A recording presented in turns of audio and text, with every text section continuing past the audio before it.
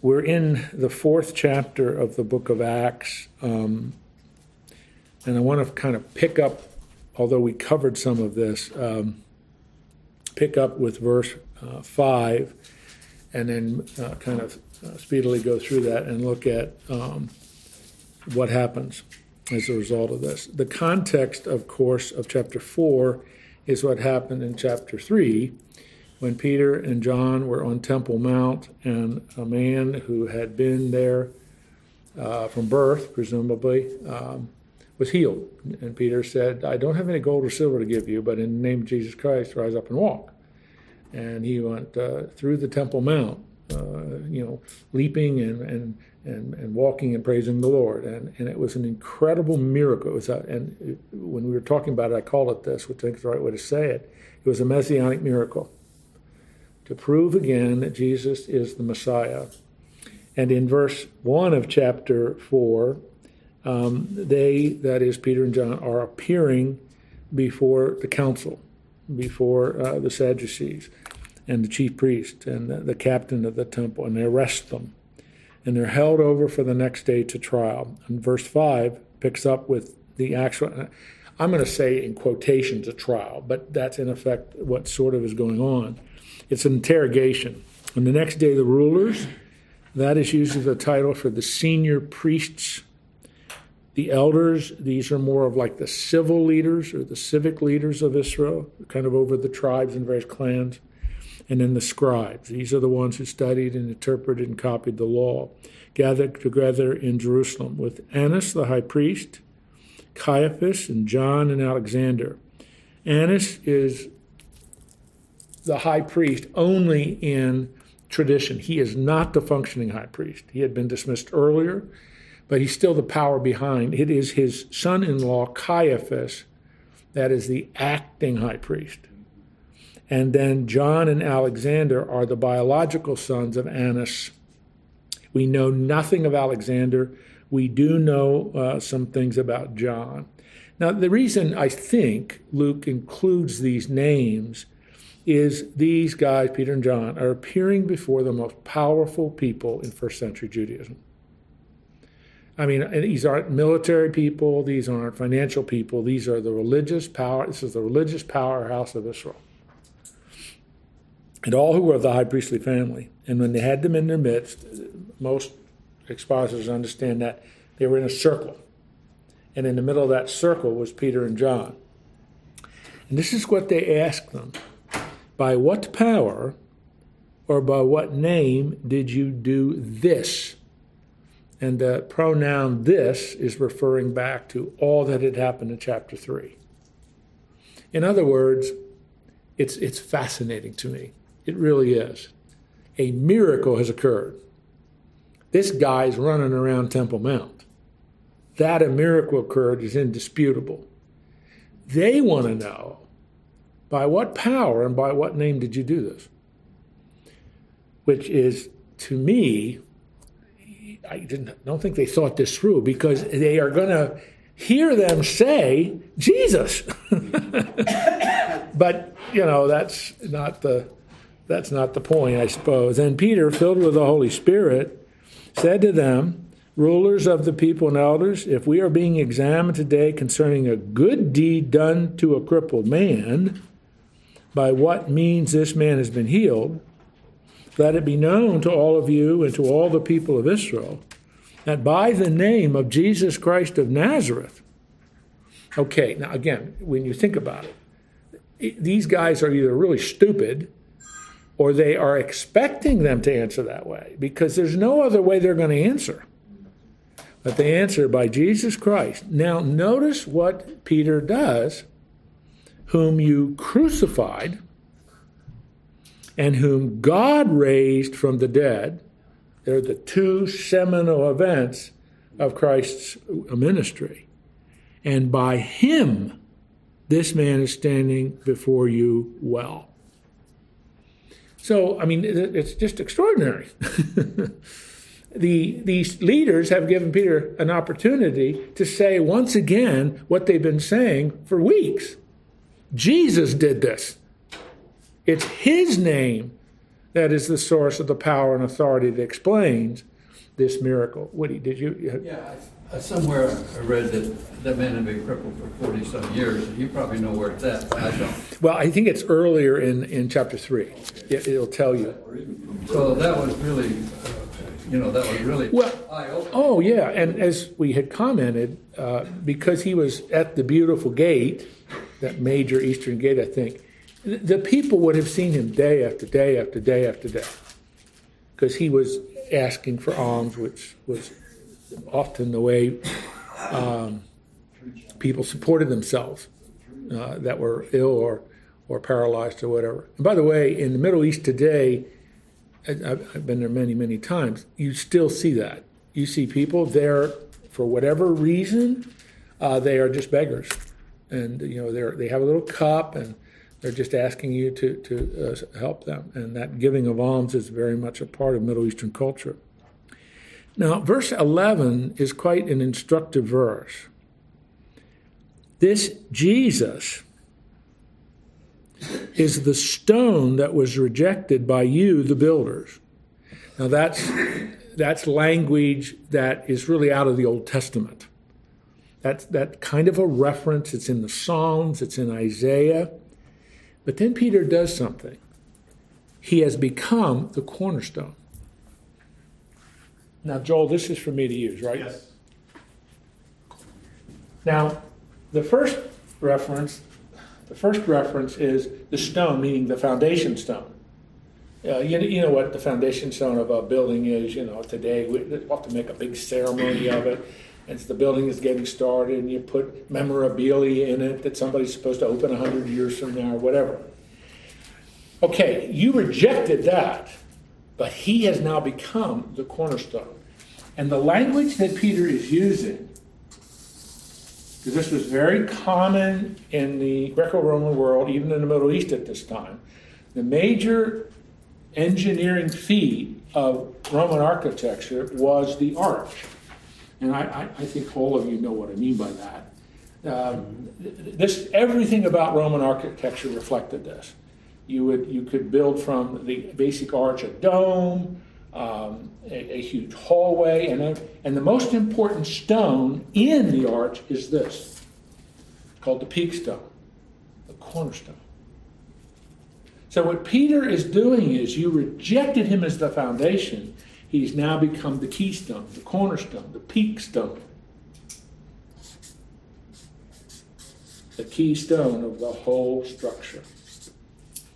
And so it's kind of a play on architectural language that is powerful when you understand what he's saying. And you guys rejected as the foundation stone has now become the peak stone of the whole structure God's building. And then he adds, and this is an uncomfortable statement in 2018 with our postmodern pluralistic culture. But there's no ambiguity in what Peter's saying. And there's salvation in no one else. For there is no name under heaven given among men by which we must be saved. Now, if I use the word exclusive, do you know what I mean by that? So, put it another way. There are not multiple ways to God. There's one way. Jesus said in John 14:6, I am the way, the truth, and the life. No man comes to the Father but through me. So Peter, it's fascinating, this discussion and dialogue with these most powerful people religiously in first century Judaism have given him an opportunity to say something that is foundational to the church. And that is, Jesus is not only the foundation stone, he's the keystone, the peak stone, the cornerstone. And it is his name and his name alone that brings salvation. It looks like that the keystone could almost be symbolically joining the Old Testament and the New Testament together if you looked at it from a pictorial point, where they both come up and he is the keystone in that. And then, yet you're distinguishing the keystone from the cornerstone. Mm-hmm. And the cornerstone is the foundational stone upon which that building begins its ascent, right? Exactly. I mean, what Peter's saying, he is the foundation stone, whether you recognize it or not. But he's become now the keystone, too. So, I mean, it's a play on architectural words and language that I think is quite powerful, actually. I really think it's a neat play on these words that helps us to understand whether you guys accepted it or not. He is the foundation stone. He's become the keystone. And, of course, that is true. How did we move from the cornerstone to the keystone? Is that the translation from the Hebrew, or how did you come up with that?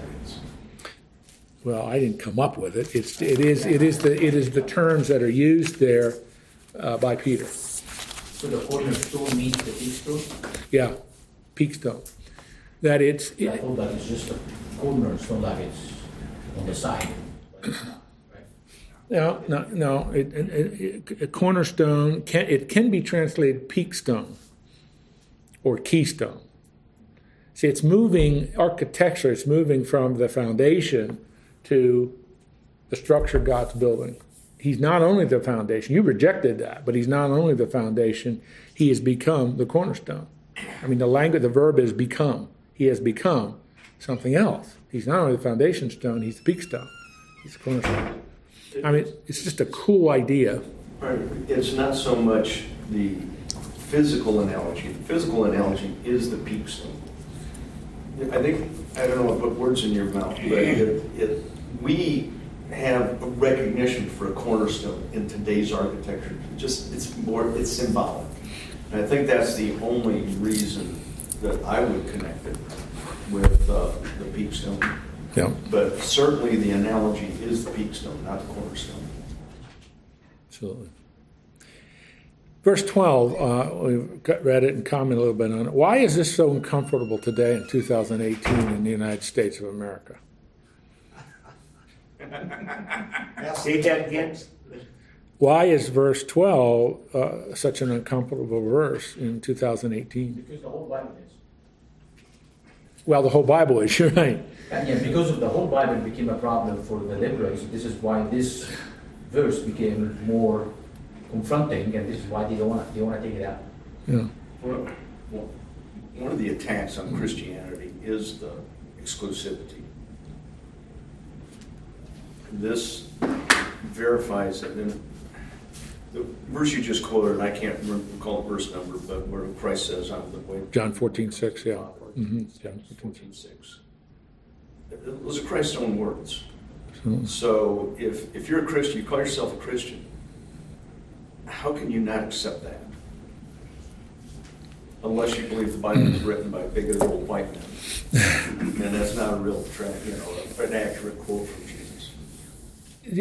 how does the postmodern pluralistic world in which we live, how does that culture approach the idea of salvation, of a relationship with God, of coming into a relationship with God?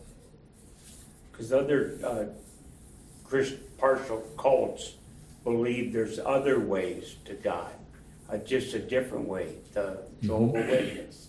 That's part of it. But then they say, yeah, Jesus Christ, but the 144,000 or the 7-day of Advent, nothing to pick on them.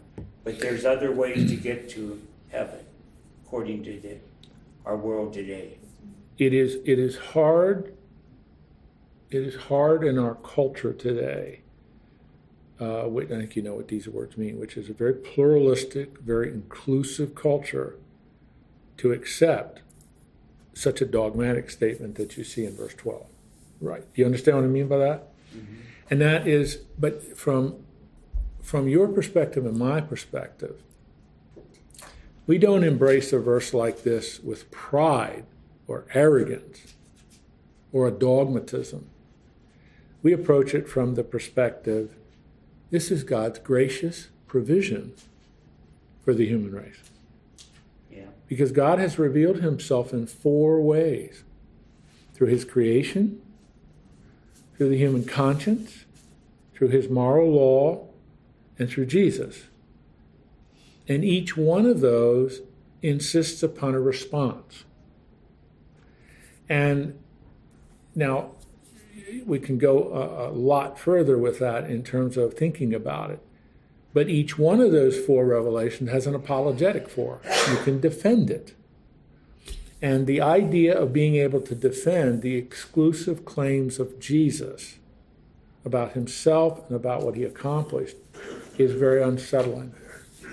It's a very unsettling, and that is why it's becoming more and more difficult in some situations to name the name of Christ and not be considered to be a hate monger, bigoted, narrow-minded. It's very unkind words, and we haven't maybe always done a very good job in representing Christ and representing his message. But Peter is saying something in verse 12 that is at the heart of genuine biblical Christianity.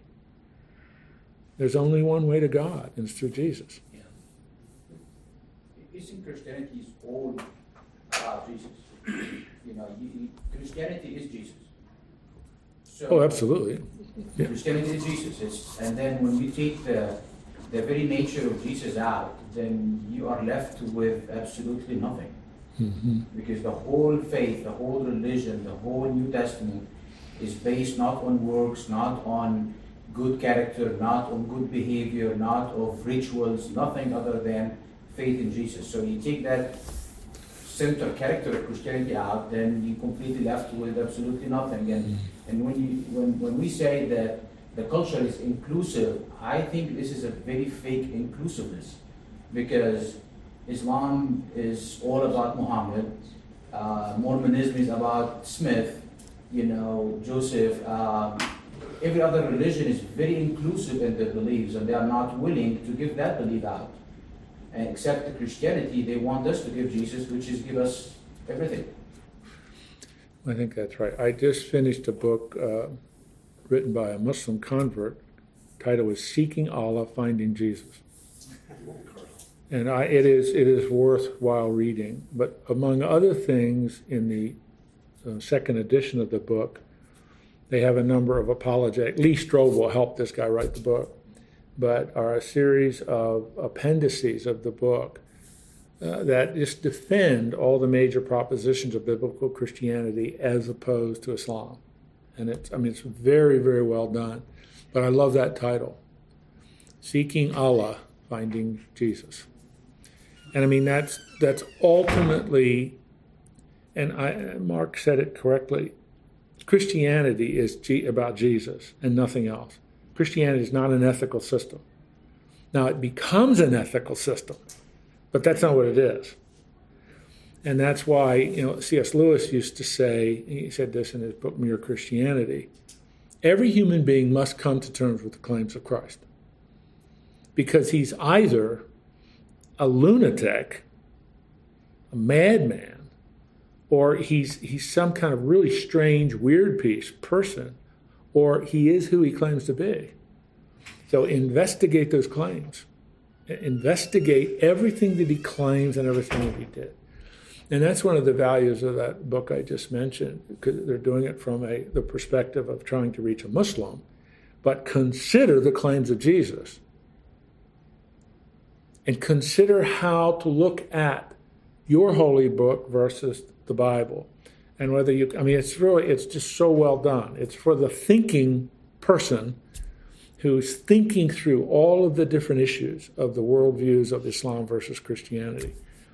But in all the years of my ministry, I've often just said to people who are really pushing back, all I'm asking you to do is just consider the claims of Jesus and consider who he is and what he did. He changed history. Well, yeah, you and I say that, but for the person who's outside of the faith, it's just, they push back, but it's to gently and lovingly present these claims to them. I've had many people over the years, I don't want to trust the Bible's account of things. Okay, let's compare the Bible as a book coming out of the ancient world with every other book coming out of the ancient world. Are you willing to take the time to investigate that? Because when you investigate it from that perspective, the trustworthiness of that book coming out of the ancient world is not matched by any other book. You know that one book, Search for Jesus Christ, that was done by, a newspaper man, wasn't it? That he was, Lee Strobel, he was at, The Case for Christ. Mhm. yeah, and that brings up many Exactly, things. exactly. He was an attorney, if I'm correct. No, he was a newspaper man, I think, Newspaper, actually. okay. But he, I mean, Oh, that's right. years ago in the very early, it may even been the late 19th century, but I think it was what a British attorney was going to write a book to disprove every facet of biblical Christianity. And I mean, he spent a couple of years, and he ended up embracing Christ and wrote the book, Who Moved the Stone, which is his account of how he came to faith in Christ by evaluating all of his claims and all the evidence and everything. And see that, and that's what Strobel does in his book, A Case for Christ. If you are intellectually honest and you want to examine objectively the evidence, it's there, but it takes time. Yeah, he took a while to do that. And It he did. went around and he discussed with professors. That's right. That's right. teachers and, you know, But knowledgeable people. but it takes time. Of course. Anyway.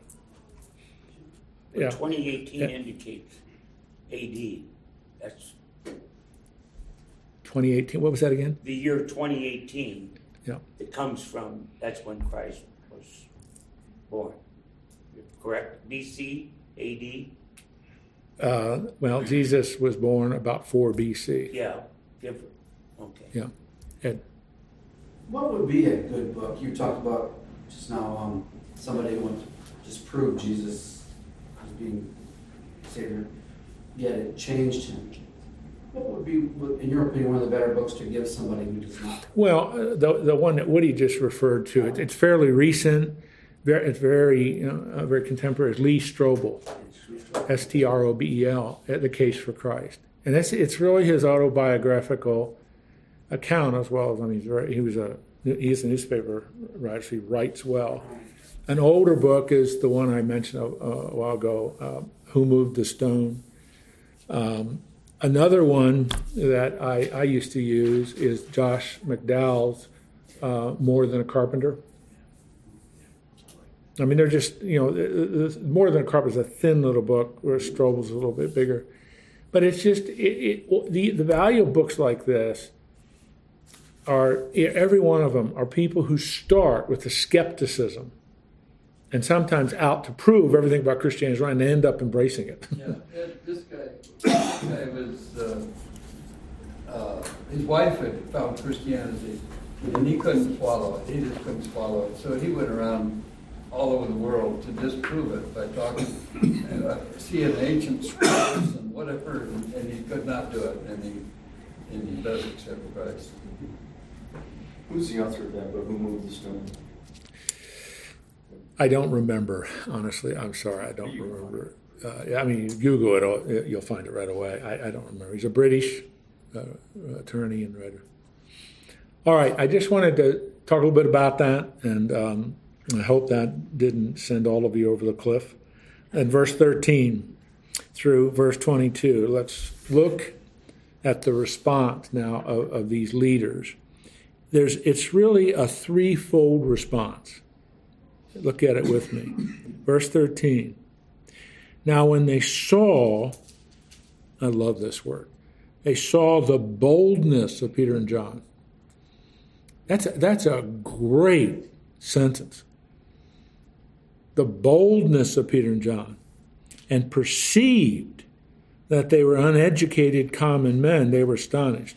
Now don't stumble over, I read from the ESV translation, the term uneducated. That sounds pejorative. Oh, I shouldn't use that word. You know what pejorative means? That sounds demeaning. What it means, the Greek term, what it means is these guys were not formally educated. That's what it means. All of the people in that room, the chief priests and the elders, and so these were all formally educated in the rabbinic schools. Well, these guys from Galilee weren't, but that doesn't mean they were illiterate. Peter knew 3 languages. Peter's writings, if you read 1st and 2nd Peter, are some of the most polished Greek in the New Testament. Because they were in a business, and Peter and Andrew, they were in a business, the fishing business, where they're in contact with people from all over the ancient world as they're doing their business. So they're saying, well, how can these guys talk like that? They didn't go to our rabbinic schools. That's what they're saying. And they recognized, I just find this astonishing, that they'd been with Jesus. Because they're saying the same things he did. They didn't make this up. They're saying the same thing he did.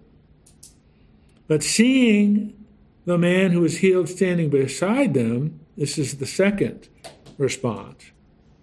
They had nothing to say in opposition. Isn't that a great sentence? They're seeing this guy that's hanging on to Peter and John, who had been almost all of his life a cripple. Now he's running around, leaping and praising God, and they don't have anything to say. Because they can't deny it happened. They can't deny a miracle. So the best thing for them to do is shut up. But when they had commanded them to leave the council, they conferred with one another, saying, what shall we do with these men? Isn't that great? What are we going to do with these guys? For that a notable sign has been performed through them is evident to all the inhabitants of Jerusalem. We cannot deny it. Now, I don't know about you, but when I read something, it begs a question. The question is, well, then why didn't you just embrace Jesus?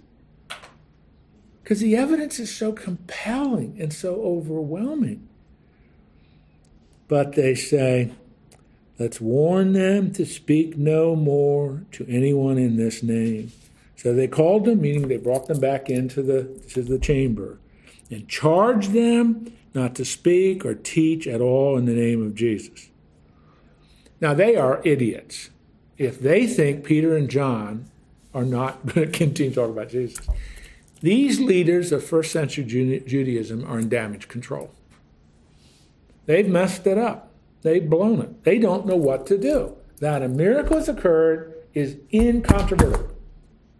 They can't explain it. And they heard Peter respond and give a masterful response. So the only thing we can do is get him to shut up. Verse 19. But Peter and John answered, whether it is right in the sight of God to listen to you rather than to God, you must judge. For we cannot speak of what we have seen and heard. And when they had further threatened them, they let them go, finding no way to punish them. But the people, for all who were praising God for what had happened. For the man on whom this sign of healing was performed was more than 40 years old. And that little phrase that is used there by Luke, this sign of healing, that word sign there is used in various parts of the New Testament, a sign pointing to Jesus. It's a messianic miracle, a messianic sign. So it's a powerful demonstration. Let me make sure you understand these words I'm about to utter. This miracle happening on Temple Mount and everything that followed it is a powerful focus on the messianic signs proving Jesus is the Messiah of Israel. That's what the intent of this is to do. And it worked.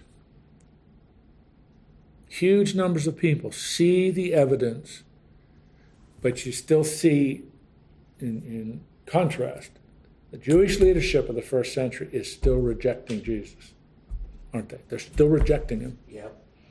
They will not accept the truth of who he is, despite the evidence. Mark? You said they don't know what to do. I think it was very simple for them, that they just need to ask Jesus for forgiveness. Oh, heavens, absolutely. And they have seen the signs, they have seen the argument, they know that the argument cannot refute, and still trying to find a way to shut it up. Isn't that crazy? Like, why is that? Right. Like when we're talking about how to reach out to others, when you are confronting with somebody who has seen somebody has been healed by Jesus, I don't think there's any book that can stand for that kind of argument. Why people do that? Well, I don't know if I can answer that question exactly, but it's the work. When people reject Jesus and the evidence that points to Jesus and who he is and what he's done, the reasons for that are multiple and there are lots of layers. You could argue Satan blinding their eyes. You can argue their own stubborn pride and arrogance, refusing to accept the evidence that's so clearly there. Because, there's a man that I've known for years, for quite a long time. He came to my early morning Bible study at 6:30. He's at the Med Center, brilliant guy. He'd come, he'd ask all kind of questions. So many times he would say, nope, I'm still not going to accept it. I'm still not going to accept the Jesus. And what I want to do is I want to throw him up against the wall and punch him. I mean, it's like, the only reason I say that, please don't, I'm trying to be funny there, but because this man understands the evidence, understands it's compelling, but as an act of his will, he will not do it.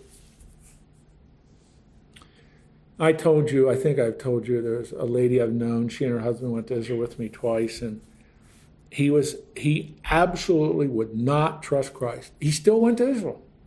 He saw all the places, just wouldn't do it. He absolutely wouldn't do it. And Harriet was just, beside herself. He was diagnosed with cancer. He was in a wheelchair. He was very, very sick.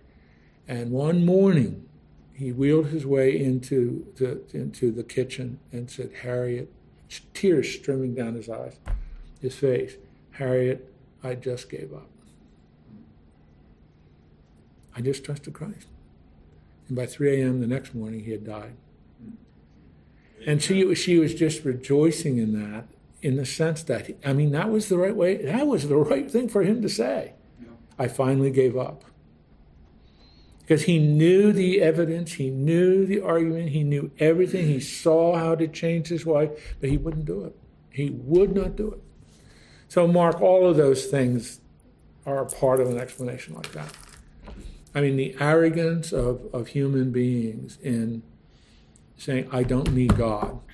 I do not need Jesus. I don't, no matter what you say, I understand the evidence, I understand what the words are saying, I don't need him. And that's why I love what Chuck said that before he died, I give up. Isn't it really, as the apostles and Paul, it's our job to spread the word. Yeah. And you throw the seeds on the ground. What happens after that is out of your control. That's right. And it's up to the Holy Spirit to remove this person if they're going to be moved. And who knows how long it's going to take. It's so you just, you profess the truth, and when all else fails, you use words.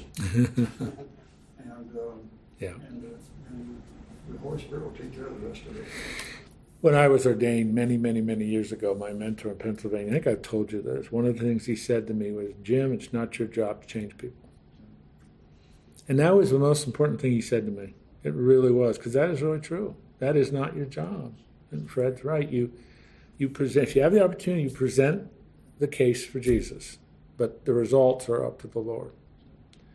I studied a man, it really influenced me in many ways, but he prayed for his father. He came to Christ when he was a teenager. He prayed for his father for 40 years. And near the end of his life, his dad came to the Lord. And it just does, sometimes you think, why is this taking so long? It's, I don't think we can put it in human terms other than, as one or two of you already said, it is the work of the Spirit of God in a person's heart. The other thing a missionary told me once was God saves souls, but preserves personalities. That is true. I want you to notice, we've got about 20 minutes or 25 minutes. I want you to notice how Luke ends this. He gives us an account of what Peter and John do next, and it's a prayer. When they were released, would mean Peter and John were released, they went to their friends. We assume this means that larger group that we studied about earlier in the book, and reported what the chief priests and elders had said to him. And when they heard it, meaning this larger group, they lifted their voices together to God. And now we have a prayer. This is, I don't know if we're going to be able to get through this, but I'd really like to try to get through this. This is one of the more remarkable prayers of Scripture, because as Luke records this prayer, you have them referring to and quoting from an Old Testament psalm, specifically Psalm 2, and applying it to what just happened. So I'm going to read the whole prayer, which goes on through verse 31. Then we'll go back and take it apart. What verse are you starting with? Right in the middle of verse 24. Sovereign Lord, who made the heaven and the earth and the sea and everything in them, who through the mouth of our father David, your servant, said by the Holy Spirit, and now they quote from Psalm 2, why did the Gentiles rage and the peoples plot in vain? The kings of the earth set themselves, and the rulers gathered together against the Lord and against his anointed. And anointed in Hebrew is Messiach, or in Greek is Christos. So, against the Lord and his Christ.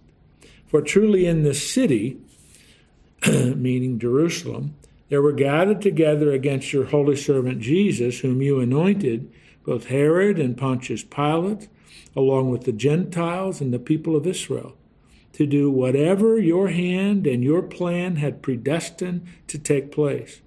And now, Lord, look upon their threats and grant to your servants to continue to speak your word with all boldness, while you stretch out your hand to heal and signs and wonders performed through the name of your holy servant Jesus. And when they had prayed, the place in which they had gathered was shaken, and they were all filled with the Holy Spirit, continued to speak the word of God with boldness.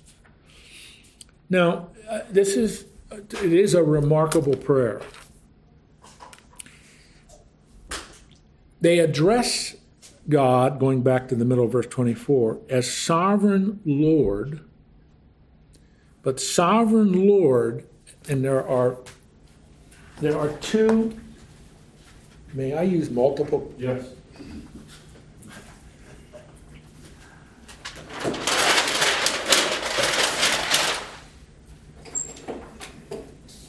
They address him as sovereign Lord,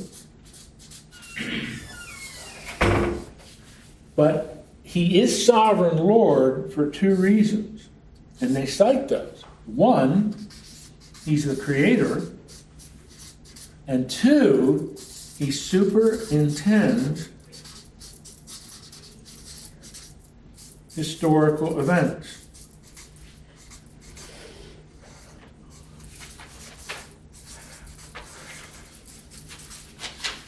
Now, you all know, at least I think you do, you all know what sovereign means.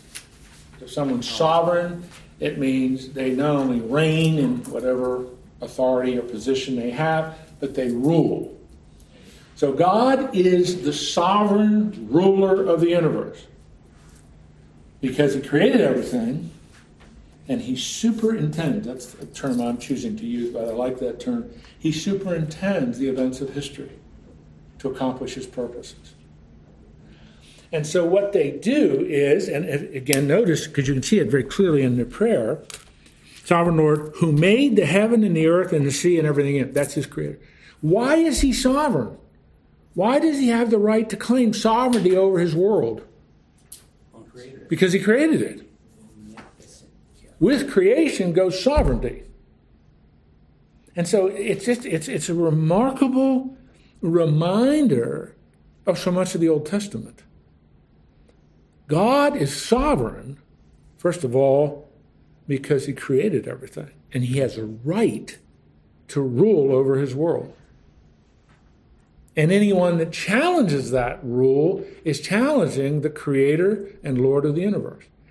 I think you've heard me say, once Genesis 3, which is where Adam and Eve sin, we often call the fall, immediately, now the question of history is this: who has the right to rule? The devil. Well, I mean, that's the question of history. Who has the right to rule? And there are only two answers. Either the Lord God who created everything or the chief rebel, who is Satan. Satan is challenging God's right to rule. And that cosmic battle is being worked out on planet Earth. Mm-hmm. Because the question of Genesis 3 is, will the human race created in the image of God join in the rebellion, or won't they? And what happened? They joined in the rebellion. And I'm saying all that because what these people are praying is they're addressing the Lord as sovereign because he's the creator. And second, who through the mouth of David your servant said by the Holy Spirit, it's a wonderful claim of inspiration there, but quoting Psalm 2. Psalm 2 is one of my favorite psalms. I've preached on it many times because it lays out an amazing worldview centered in these propositions. And can I tell you the background story about it? Sure. Psalm 2, it's called a coronation psalm, presumably written by David, because Peter quotes here and said David wrote it. He's about to be coronated as the king, but it's messianic because it clearly applies then to his greater son, who will be Jesus the Christ. And so David looks at this world and says, why did the Gentiles rage? And the people's plotting, imagining a vain thing. It's kind of like he's looking at his world and saying, the way you and I might put it, why are things in such a mess? I mean, they really are. They're in a mess. The kings of the earth set themselves together. The rulers gathered together against Yahweh and against his Messiah. So what's that language? That's the language of rebellion. They're gathering against, they're plotting against him.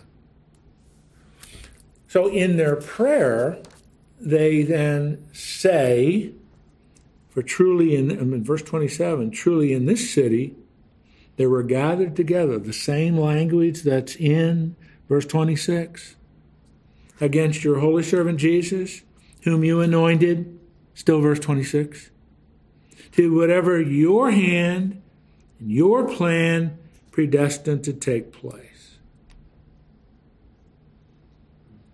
There's God superintending the events of history. Was it God's will? Was it the Father's will that his Son be crucified at the hands of Herod and Pontius Pilate and the Sanhedrin and the Roman Empire? Yes. So they're saying, Lord, Psalm 2 that was used by King David, that you inspired through the Holy Spirit, exactly what happened in King David's life is what we see happening here. They were gathered against your anointed to accomplish your plan. Now that's hard for some people.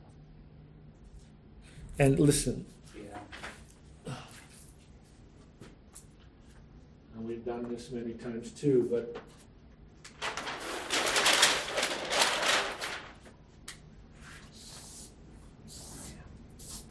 the railroad tracks.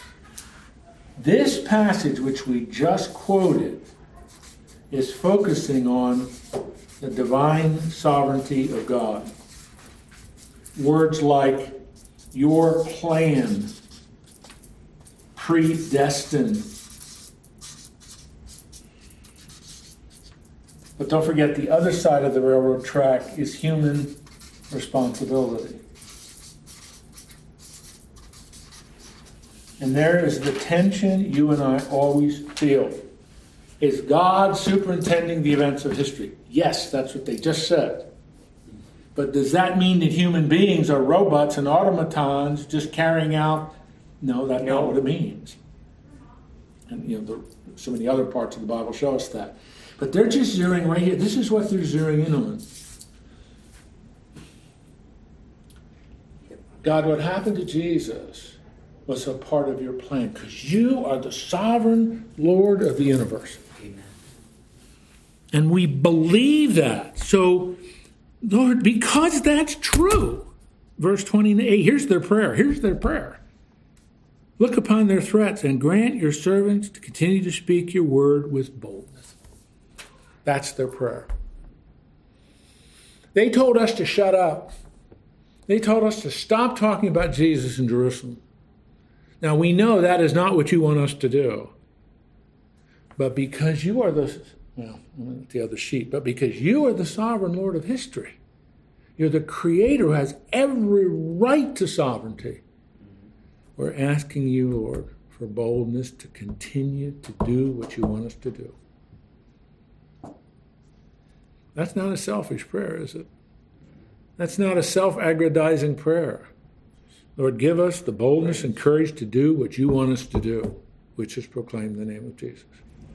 Isn't that somewhat of how we as parents raise our own children? That we have a direction, and we have a meaning, and we have a purpose to do that which is good, to give them every opportunity to be, as spiritual parents, what God would like them to be, but ultimately how they react to that direction is totally up to them. Ultimately up to them, I guess, is perhaps the best way. But they have to really... They have to make that decision. And they're accountable for that decision. But it's our responsibility to raise them, in Paul's language, in the nurture and admonition of the Lord. We can't coerce our kids. We can't, friends, relatives, people we care about. They have to make that decision. That's right. So Christ's death really was part of the plan and predestined in that Satan, before Satan acted in the garden, there was no death.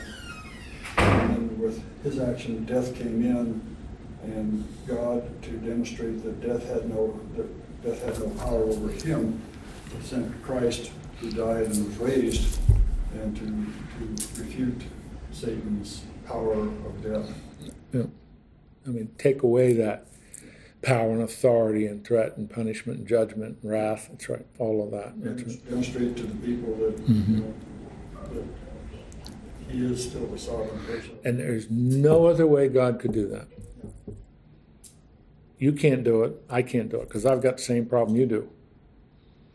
And if I die, it takes care of mine, but nobody else's. Whereas Jesus was perfect and righteous, the God-man. That's the whole point of the death, burial, and resurrection of Christ. The Father accepted that sacrifice, proof he raised him from the dead. Now, it isn't only the cross, it's the cross and the resurrection. Is it in this prayer as well that Peter and Paul are making the argument for the Jewish leaders to be forgiven and not feeling guilty of turning Jesus in, or not? Well, yes. Yes. I mean, I don't think that's the whole and major intent of this prayer, but it is an important, can I use the word corollary to the prayer? That's absolutely correct. That's right. Giving them a door or open door that if you accept Jesus, then you'll be forgiven. That's right. I mean, the people whom, in these chapters, remember Acts 1:8, Jerusalem, Judea, Samaria, they're still in Jerusalem. These are only a couple months after Jesus went back to the Father. We're not that far from that. And so, I mean, they're speaking to Jews, and their whole point is Jesus is the Messiah of Israel. Look at the evidence. Look what he did. Compare it with all the Old Testament texts and believe. And thousands and thousands and thousands did, but many did not. So this is basically for the ruling powers, a dope slap saying, look. Exactly. I mean, the evidence, and it's presented, the evidence for Jesus and who he is and what he did, etc., is overwhelming. So respond. And many did. It seems like, when we read through Genesis and Exodus, and there were so many miracles that happened during that time, and it just continues on, and God has allowed many things to happen to prove of his power. Yeah, his character, his power, and who he is. That's right. Yeah, give examples of miracles all the way through Genesis and Exodus, and even what we're saying here. This is still his miracles happening here. It's like he's allowing his son to be born and sending his son, and that's right. Allowing him to be crucified, and then having him rise within 3 days. And that's right. Those are all miracles, convincing people to be believers. That's right. Here's the evidence. Here's what's happened. And he's given Jesus the ability to make the miracles also, and then the disciples also. And as it says, under and with the power of the Holy Spirit, because it says again there at the end of the passage, verse 31, and they were filled with the Holy Spirit, continued to speak the word of God with boldness. That filled with the Holy Spirit is a very important New Testament principle. Be filled with the Holy Spirit means to be under his control. And that's what's going on here. So does God answer the prayer? Yeah. Verse 31, he answers the prayer. The place shakes. They're filled with the Spirit and they continue to speak with boldness. So God answers the prayer. But it's a majestic prayer. At least that's a word I'd like to use. It's a majestic prayer because it's tying a very important set of Old Testament teachings into the proof that God is sovereign. And because you're sovereign, Lord, we're asking you to keep on doing what you've done and give us the boldness to speak the truth. Because they were just ordered to shut up. And the threat is if they don't shut up, that next time they not just be put before the Sanhedrin, they may be thrown in prison, killed. I mean, that's hanging over them. But they're saying, regardless, give us boldness, and the Lord answers that prayer. All right? Any questions about this? Because there's a little summary in verse 32, which Luke does periodically through the book, but we'll...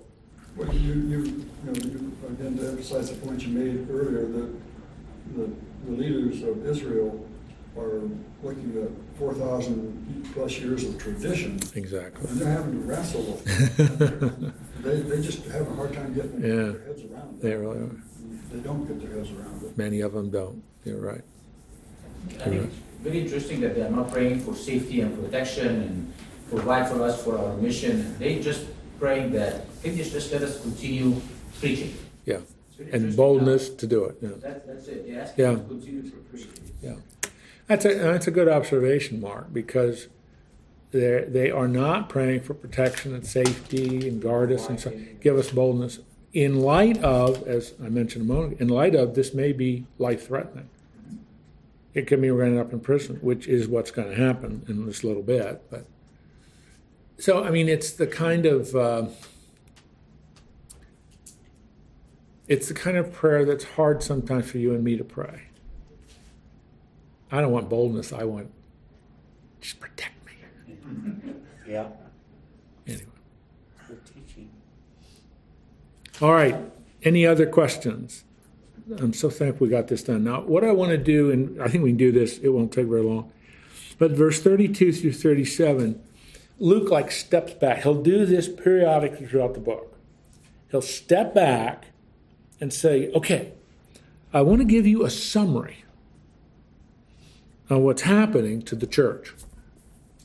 Because remember, God is building his church. Jesus said the gates of hell never prevail against it, Matthew 16. And so here Luke is stepping back, okay, what's happening to the Jerusalem church? Now, if you remember the numbers, we've gone from 12 to almost 10,000. You have the original, because then Judas was replaced by Matthias. Then you have 120. Then on Pentecost, you have how many added? 3,000. And then the next message that Peter preaches, 5,000 men. So you do the math, the church is now over 10,000 in Jerusalem. So what's going on? Because they're house churches, they're meeting, they don't have a big building or anything like that. Now the full number of those who believed were of one heart and soul. What does that mean? One heart and one soul. I mean, they're metaphors, they're figures of speech. What's the word that he's just summarizing? Unity. There's unity. This is a unified group. And no one said that any of the things that belonged to him was his own. They had everything in common. Now, this is not Christian socialism. All it's telling us, you've got to remember something. These people who are in this church, many of these people, it has cost them. Because we learned that they're baptized. It's a very public event in the mikvot of Jerusalem all around Temple Mount. It's a very public event. So what happened to some? Do you think some of them were disowned by their family? Do you think some of them lost their jobs? Absolutely. Yeah. See, the issue here in verse 32 is this is how they're meeting the human needs, because many of them lost their economic security. And so now things are shared to meet needs. In verse 33, and with great power, the apostles were giving their testimony to the resurrection of the Lord Jesus. And with great grace was upon them all. The word great power and great grace, the Greek word is mega. You've heard of that. We bring that into English. Everything's mega today. So it's just mega power and mega grace. There's not a needy person among them. For as many as were owners of lands and houses, which, based on what we know about Jerusalem in the first century, that's about 10% of the population. Many who were owners of lands and houses sold them and brought the proceeds of what was sold and laid them at the apostles' feet, and it was distributed to each as any need. Again, this is not Christian communism or Christian socialism. This is how they're meeting the needs. And people who had means, property, are willing to sell it. And then, verse 36, Luke chooses to cite one individual. Then Joseph, who is also called by the apostles Barnabas. Barnabas is his Hebrew name, son of encouragement. That's what that means.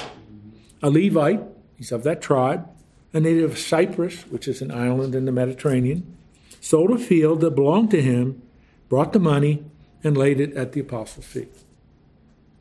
Now we're going to come across Barnabas. This is one of Luke's walk-ons. He does this a lot. He'll walk somebody onto the narrative, and then you won't talk about him for another couple chapters. But Barnabas is going to become a very key leader of the church. But he's one of the guys. He was wealthy. He sold a little piece of land and gave the proceeds to the apostles. Now this is setting us up for chapter 5, where you have two individuals, a husband and wife. Annas, Ananias, and Sapphira. And if you want to understand and find out the contrast between Barnabas and these two folks, you got to come back next week. Yes. We covered a lot today, but we got exactly where I wanted to finish. I almost think God had something to do with it, because even I'm writing all over the board and everything. But thank you. It was really good. We covered a lot of important material. So next week, I know some of you read chapter 5. We will spend our time. It's a great passage, but it focuses on the contrast. Lord, thank you for the Word of God. Thank you that it is powerful. It is like a two-edged sword. We thank you that it does nurture us and train us in righteousness and sound doctrine. Thank you for these men who are willing to take an hour out of a busy Wednesday and study together. I thank you for each one of them. And many I know that aren't here, some are traveling.